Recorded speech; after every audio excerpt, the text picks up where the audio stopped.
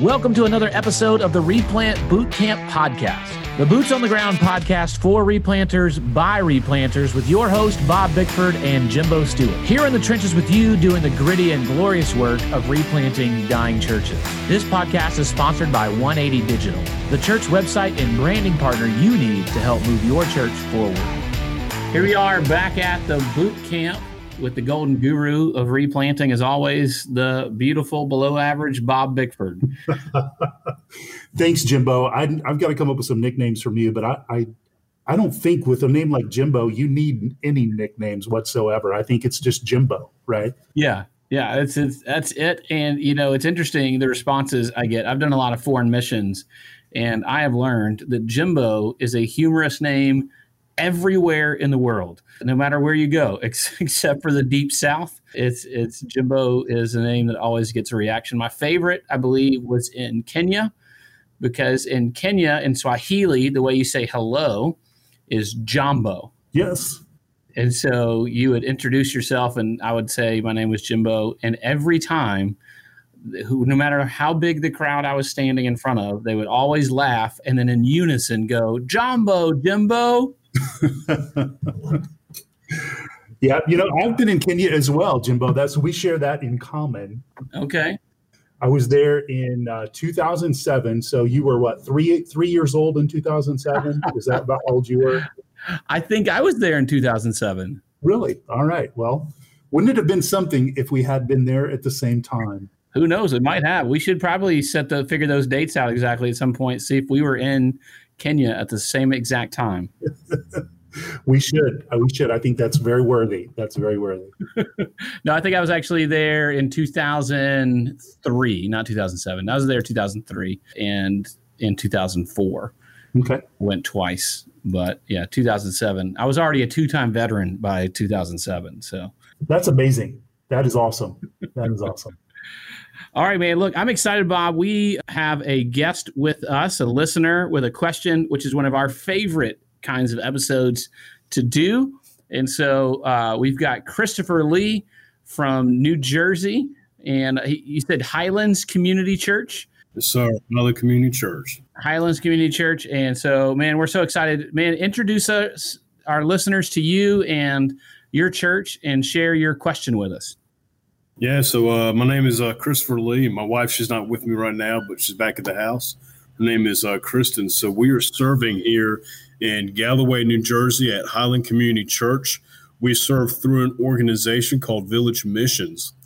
So I've been listening to you guys for a while, and one of the questions that I had for you was, and I'm going to read off what I wrote so I can ask it exactly the way I asked it. I said, I'm a replanting pastor. Question, how does a small church who has been hurt by past shepherds move on into the next season? Man, fantastic question. And I think that is so true for many churches that are in need of revitalization and replanting, right? Somebody's come in there, or maybe it's been a long time pastor. They've had a lot of conflict. And I think this is pretty true. And Jimbo, you might be able to share this as well. But most churches that we do consultations for that have had a couple of decades of decline have had some crisis moment in their life, whether it's a forced termination that's taken place, or maybe a shepherd that's not gently led the sheep, or some kind of church split. And so all of that creates a lot of trauma within the local congregation. That's been my experience. Yeah, I would agree. I think that there's almost always something. And here's what I would say, why this question matters even beyond that. If you're doing a replant, here's one of the things we have to acknowledge. I laugh. I shouldn't laugh at this. When you are replanting a dying church, you're already wounding and creating trauma. In addition, new trauma. You are. I mean, if you think about it, and that's why I shouldn't laugh at this, but if you think about it, if you've been going to the same church for 40 years and there is a way that you have always done things and you've become emotionally attached to that, it is super scary and difficult for some new guy to come in and start changing a lot of things. And so really, I think ultimately this question, Christopher, boils down to how do we build trust, right? And that's would you agree, Christopher? That's kind of what we're asking. Yeah. So you're Yeah, that's exactly what we're asking is how do you build trust and then, move into that next season and that next direction of the church? Yeah. Christopher, how long have you been there at the church? You might have mentioned that in the introduction, but just to clarify again, how long have you been there? Yeah, so I came in late February of 2021, and they were without a pastor since July of 2020, but having had about 4 other pastors before me. Yeah, and those guys were there short term, I'm guessing, probably. Yeah, one guy was there. So Village Mission pastors. One guy was there 27 years. The last guy, he retired. The last guy, 4 years. And just some situations unqualified him to remain in the position. Yeah. Well, man, I thank you for answering the call to go to the Northeast and pastor churches pastor a church where there are not many churches often, and then also stepping into a difficult situation. So I just want to thank you for answering yes to that call, and looking forward to processing these questions. So Jimbo, why don't you lead us off in terms of how does a pastor in that kind of situation regain trust and help the church move forward? Yeah, and so one of the things you said, Christopher, that I appreciate is you said, how do we build the trust and then move forward? And I would say, man, I just appreciate that you put it in that order, because that is how it's going to have to happen. I can't remember who said it first, but there's a phrase I've heard a lot of times that trust is the currency of leadership. In other words, we spend our trust in order to lead change. That's the currency that it takes to make that happen. And so one of the things we say in leading change in a congregation is that change moves at the pace of trust. So I think that one of the first things we have to recognize is, especially if you're dealing with people who have been, trust has been betrayed, they've been let down, they've been hurt, you're asking them to change things, man, at first it's going to be slow. We see unity as one of the heart cries of Scripture, right? We see in the high priestly prayer, it's what Jesus prays for.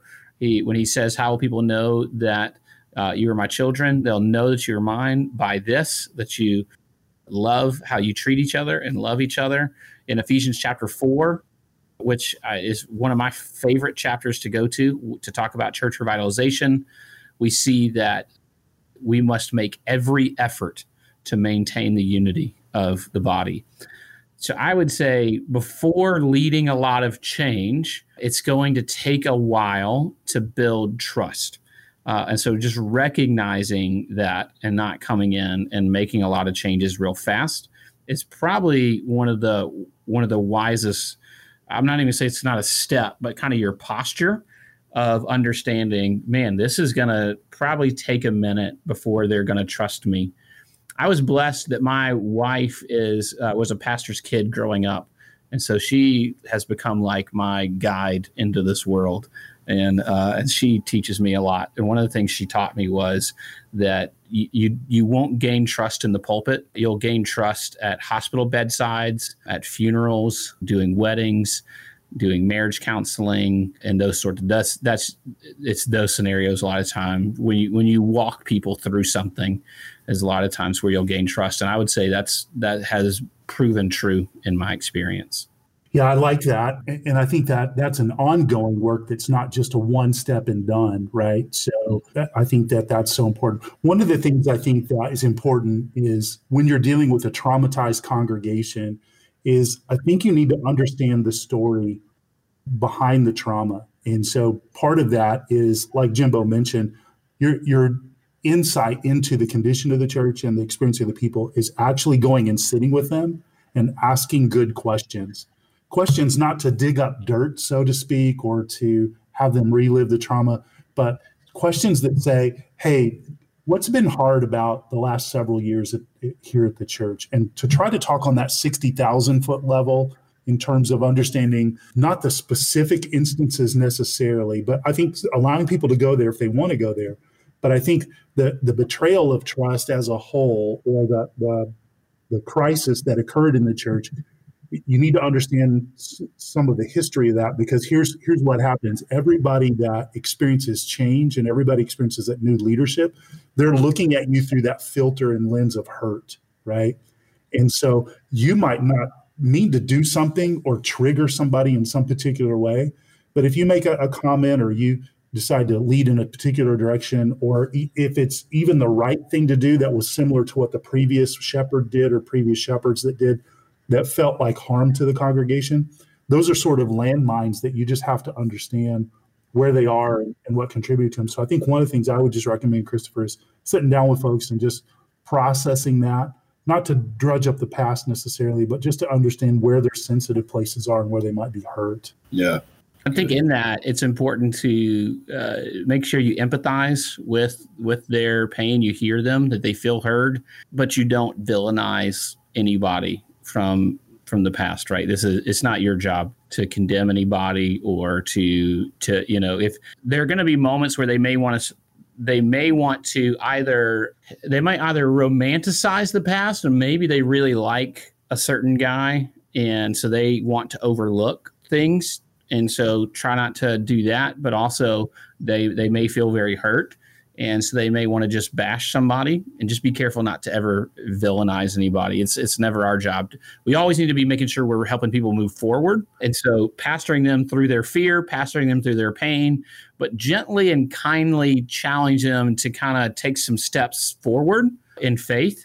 And saying things like, man, I hear you and I recognize how difficult that was. And I also want to recognize how scary this idea of replanting must be for you, and change and leadership. And do you trust someone again? And I get that. And so here's what I'd say is encourage them, say, I would love for you to trust me, but here's the deal. It's possible that I could let you down as well. But here's what I know you can trust. I know that we can trust the word of God, right? I know that we can. And so create a process of leading primarily through the word of God. So recognize, listen to understand, recognize their pain, recognize their hurt, recognize the betrayal, empathize without villainizing, but then encourage them to move forward, not in, hey, you need to trust me because I'm the pastor. But hey, here's what we can trust is the word of God. And here's what I'll commit to. I'll commit to do the best I possibly can to lead this church through the word. And if I do that, will you agree to go with me? And let's do this together. And let's not stay in the past. Let's not stay in these things that have happened. But if the word guides us, let's move forward and see where the word is taking us, and use that as the primary form of change leadership. I love that. Hey, Jimbo, permission to tell a story to make an analogy. Of course, absolutely. Right. Permission of privilege required. Okay, or granted. Is it required or granted? Okay, all right, granted. So you guys have stayed at our house, Jimbo. So you've met our old dog, Romeo. You've met him, and this is true. You can Google it, and you can verify this. But the majority of dogs that are left at the pound or the APA that are not adopted are dogs that are dark or black, right? And the reason being is because they're scary. People don't know how to read them. They don't know how to, they can be intimidating, right? That doesn't mean they're a mean dog, but it's just, that's kind of the association. So when we started inviting people over to our house after we got our puppy, he was the friendliest guy. He's an old guy now. He just kind of lays around, as Jimbo's kids just experienced that when they were visiting in October. But you can see it when somebody comes in and they encounter him, they pause and they're like, whoa, wait a second here. Like, is he mean? Is he kind? Is something going to happen here? And that sort of thing. And we're just like, he's an old dog, right? He's a friendly dog. And we just need to get some experience and some exposure to him. And once you're around him, you'll see that he's a kind and loving, person, or not person, but he's a dog. So in the same way, I think people are trying to check out the new pastor. And so you've been there for just a few months now, a little while, and they're trying to figure you out, right? Is Christopher a good guy? Is he a bad guy? Is he is he trustworthy? How does he lead? Does he listen? And so one of the challenging things is, man, you're being watched all the time about how you interact and how you walk among the people. And so I would just encourage you, as much as possible, be around as many people in as many different settings as you can, to let them know who you are and to let them know your heart and to let them see your love for the church, your love for God's kingdom, His word, and your love for the people. Because some people, when they're wounded, they're afraid to get close to the pastor. They're afraid to connect with the pastor again because they're not sure. And so part of that is overcoming a lot of the past in terms of what's happened that you have no responsibility or fault for, but your relationship with people and your exposure and your relationship with them in a variety of settings, I think would help diffuse any kind of preconceptions that they might bring into the relationship. Well, speaking of preconceptions, you talk about, the stereotypes of the dogs, the big black dog. I actually heard recently, Christopher, and everybody can't see this, but you are a bald man. Oh, yeah, bald and proud. There are some studies out there that show that bald men are automatically perceived as more intense and dominant. And so you already have this dominating, intense feature. I mean, I'm not picking up that vibe. You seem like a real chill dude. But that's what the research shows, is that as a bald man, you already have this intensity to you. So are you suggesting a hat, or that he get Yeah. Well, I usually wear it. Jimbo. What do you suggest? No, man, own it. Be bald and be bold and be proud of it. Well, man, I'm bald and bearded and big, so I got all the 3 B's, man. There we go. I love the Bible, so I had the 4th one in there. Oh, I'm sure we can come up with more. And he's got a baritone voice, man. That's right, man. Now we got 4. He does. Big, bald, bearded men can come across so dominant. So no, you don't have to wear a hat, but just be mindful of how that could be perceived.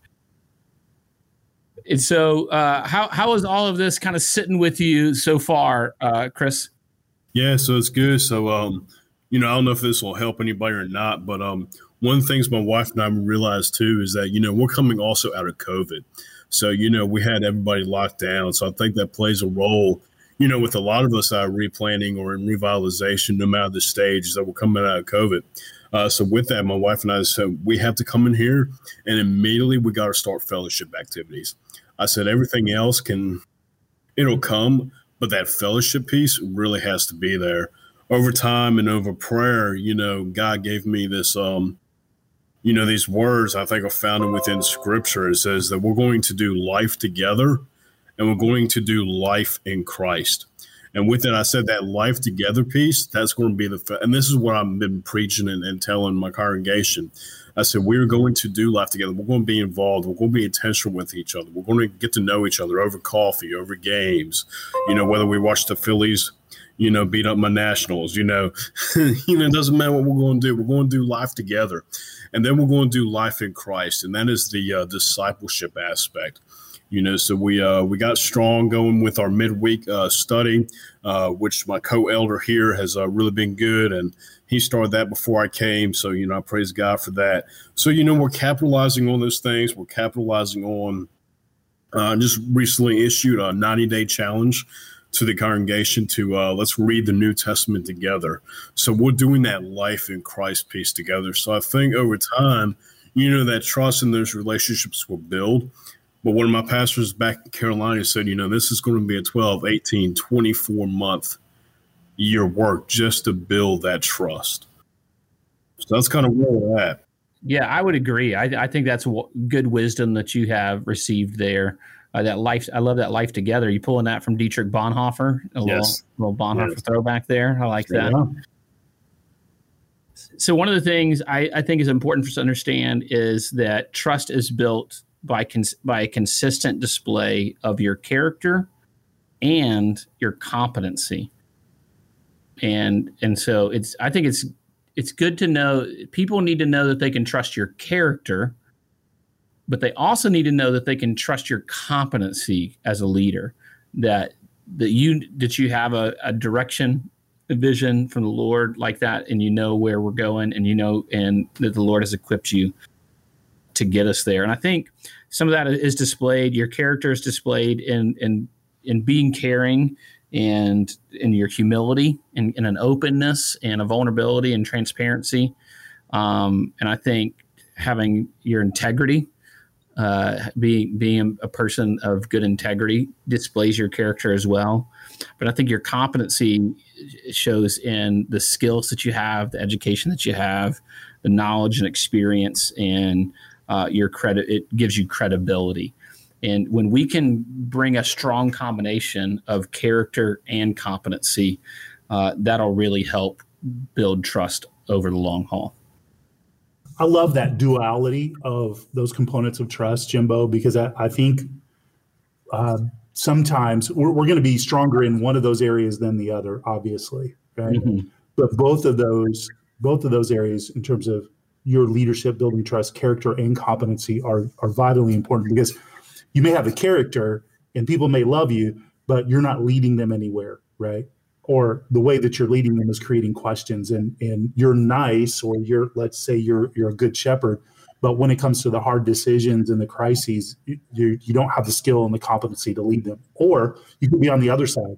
You could always be making the right calls. You could be saying the right things, but you could be doing so without really coming across like a loving person or a caring person. And so there's a blend there that I think that pastors are called to have both of those, and realizing that they're going to be strong in one and maybe deficient in another in some respects. But then also, here's the beauty, and I'm so glad to hear, Christopher, that you have a co-elder that's there with you.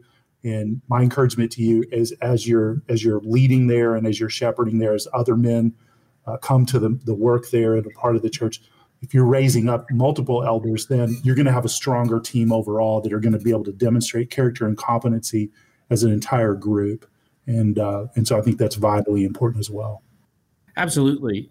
Man, just to recap a little bit of it, and then I'd love to hear anything else you want to add or clarify, Chris, on the end there. It's kind of a recap. We know that this is going to go slow, like the wisdom that you've received. This is going to be a process of building trust. And so spend some time sitting down, listening for the purpose of understanding, so that as you listen to the congregation, that they feel, not that they feel heard, but they are heard and feel heard, and understanding that. And this is one of the things when we listen for understanding about things about the past, it's important to make the distinction that hearing about the things from the past give us explanations of what has happened and why we feel some way, but they do not give us excuses to misbehave or to mistrust or to not have faith. And so making that distinction for people of going, hey, thank you for helping me. That helps explain and helps me understand some things. But we do still have to move forward. And so making sure that while we empathize without villainizing, we are challenging people to move forward and not demanding that they trust you right now as much as that they trust the Word of God, and then be consistent in leading through the Word of God so that they can take time to get to know you and trust you. But we can go ahead and jump now on some things knowing, and I love what you talked about with the Life Together and Life with Christ. I mean, we can jump now into that, right? We know that the Word of God calls us to that. So you don't have to trust me for us to take that step. We just need to trust and obey the Word of God in order to take those steps. Encourage them to trust God and His Word, be patient, pastor them through their pain, pastor them through their hurt, and know that trust is built by a consistent display of your character and competency. Chris, is that helpful? Are there any last thoughts you want to share in regard to some of the things that we've said? No, guys, you've been really helpful, and I appreciate it. And I just want to encourage the pastors listening to this, we're in this together, and we're in this for Christ, and Christ ultimately, we know this, but He is our head, and what I want to encourage everybody to do, and even myself at times, is in my congregation, I preach this all the time, is always enter into the prayer closet, because we can talk all day long, but until we enter into the prayer closet, none of this matters. So that would be my encouragement for pastors. And I just appreciate you guys and your encouragement. Let me come on here I'm a fan. I just text y'all a question and you say, hey, come on the show. And I said, I was like a kid in a candy shop. Oh, really? I get to meet Jimbo and Bob? Okay, yeah, why not? But no, I appreciate you guys, and I'm praying for you, and your work is a real edification to me, and I'm sure many others listening to you guys. Man, we're glad to have you. Thanks for taking the time to come on with us, and thanks for sending us a question. Thank you, guys.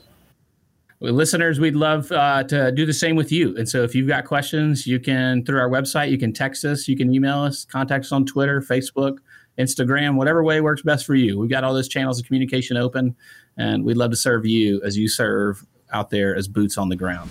Thank you for listening to this episode of the Replant Bootcamp Podcast, a resource for replanters by replanters. If you enjoyed this episode or found it to be helpful for you and your ministry, please help us get the word out by subscribing, sharing, and leaving us a review on your favorite podcast listening platform. This podcast is sponsored by 180 Digital. 180 Digital is a team of design, development, and marketing experts that love working with churches big and small. Check out 180.church, ONEEIGHTY.church to learn more about how 180 can help your church move forward.